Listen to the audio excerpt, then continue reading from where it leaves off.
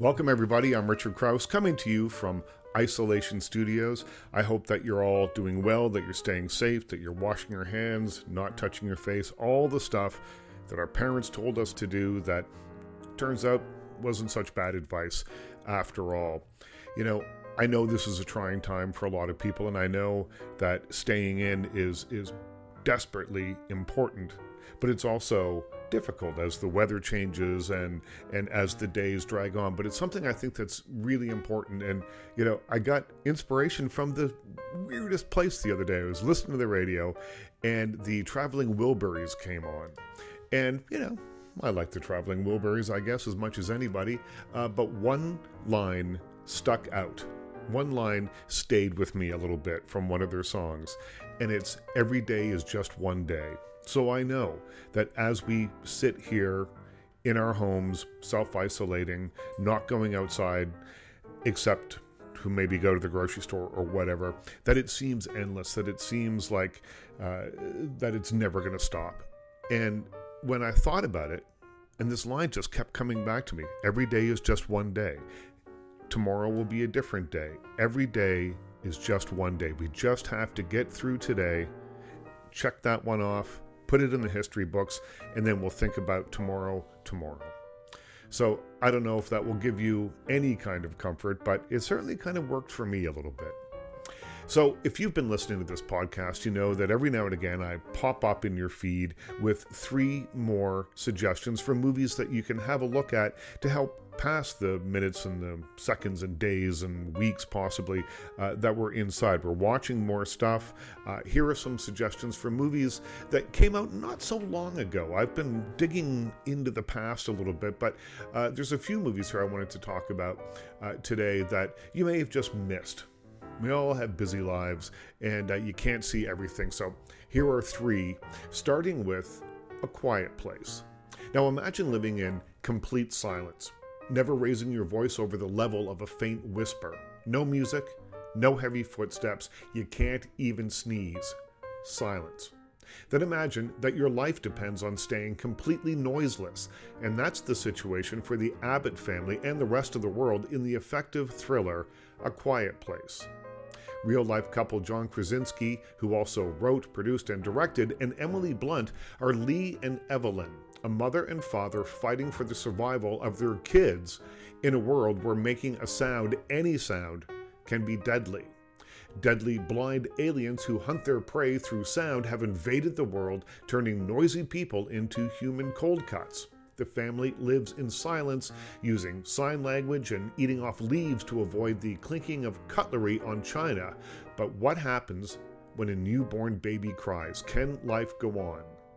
The silence of the first half of A Quiet Place is deafening. There is no spoken dialogue for about 40 minutes, just dead air. And in a way that many filmmakers use bombast to grab your attention, Krasinski uses the absence of sound to focus the audience on the situation, with very little information being passed along. We don't know where the aliens came from, why they're terrorizing Earth, or how many there are. Ditto the Abbotts. We know nothing about them. The connection the family feels is transmitted through looks and actions, not words. This isn't a story where character development is all that important. This is a tale of survival, pure and simple. I asked John Krasinski if he was nervous about making a movie with very little sound. I mean, I remember, rewriting the script, so I got that spec script, and it was really, truly one of the best ideas I'd ever heard. And then they had so many great tenets of the script that I was working on, and so many things that you see in the movie. They had these bigger moments, but I really wanted it to be this metaphor for parenthood. And even then, that's a heady idea too. So you say like, well, I hope we have tension and pacing and all the stuff that most movies would have. And I worried that lack of dialogue would be the thing. And then about day 2, 3, you realize, wait a minute, maybe the thing I'm most scared of is our superpower. Like, this is actually super engaging and so exciting. And the fact that people are going to experience sound in a completely different way it was really fun. Then it sort of gets you all fired up, and you want to perfect it. You want to get it right. One of my favorite things about this whole experience has been listening to audiences understand what's happening. Right. So usually the first 30 seconds of the movie, you still hear people shifting in their seats. Maybe they take a couple bites of popcorn, and then you realize collectively in the room, you feel people say like, "Uh-oh, I can't do this." And I love that. I mean, there's no better compliment for this movie than it's an experience, that it's not just a movie that you feel like you're a part of something as a collective. Tension grows in the first artier half and then pays dividends in the second, more genre-based half. Set up out of the way, Krasinski raises the stakes, putting the family directly in the way of the creatures. And like all good genre movies, as the story escalates, it becomes not simply about predatory monsters, all teeth and giant ears, but about a universal truth. In this case, it is about a parent's primal need to protect their kids at any cost. Krasinski nails this, providing both B-movie thrills and chills necessary to the genre with a deep undercut of humanity. A Quiet Place is a nervy little film. Other filmmakers might have tried to find a way to wedge in more dialogue or spell things out more clearly, but the beauty of Krasinski's approach is its simplicity. Uncluttered and low-key, it's a unique and unsettling horror film. Now we have a look at a documentary. Lauren Greenfield has made a career of doing in-depth films about superficial people. Movies like Kids Plus Money and The Queen of Versailles examine the relationship between wealth, excess, and humanity. Her documentary Generation Wealth begins as a look of the lifestyles of the rich and not so famous in Los Angeles, but blossoms outward to become an international study of the price of greed. Interspersed with her personal story is a blend of archival material from her earlier films and follow-up interviews with her subjects. We meet the son of a rock star whose outlook on life was shaped by the idea that he'd never be as successful as his dad.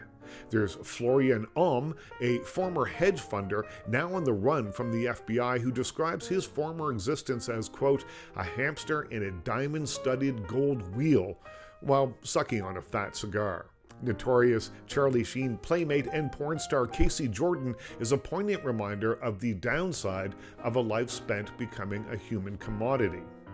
Early on, interesting points are raised as to how and why we've become so greedy. I asked Greenfield about the line she used to describe the movie. It's not about the rich, she said. It's about the influence of affluence. Yeah, I mean, it is about the wealth culture that kind of influences everybody through media and through exposure, but it's really about, this movie is not about the 1%, it's really about our aspiration for wealth across class, across kind of from all different sectors. The research shows that the images of luxury and affluence in the media have increased exponentially over the last 25 years, and as that happens, the effect is that people think that these kind of the world of the wealthy is more normal than it is, or more common than it is, and they want those things. And so, yeah, Keeping Up with the Joneses has literally become Keeping Up with the Kardashians, because that's our new reference group. And it's not only unrealistic, it's also fictional. It's kind of by definition unattainable. Plastic surgery, status, and social mobility are essayed as Greenfield aims to contextualize the effects of unbridled greed in the world.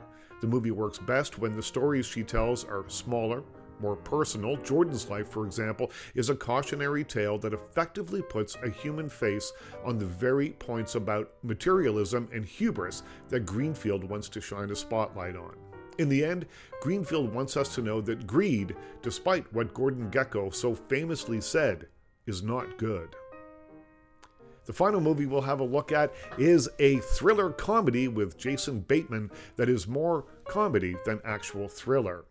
Jason Bateman and Rachel McAdams are Max and Annie in Game Night. They're two competitive people who meet at a trivia night, bond over obscure Teletubbies facts, fall in love, and get married. They're so into games, they even play Just Dance at the wedding reception.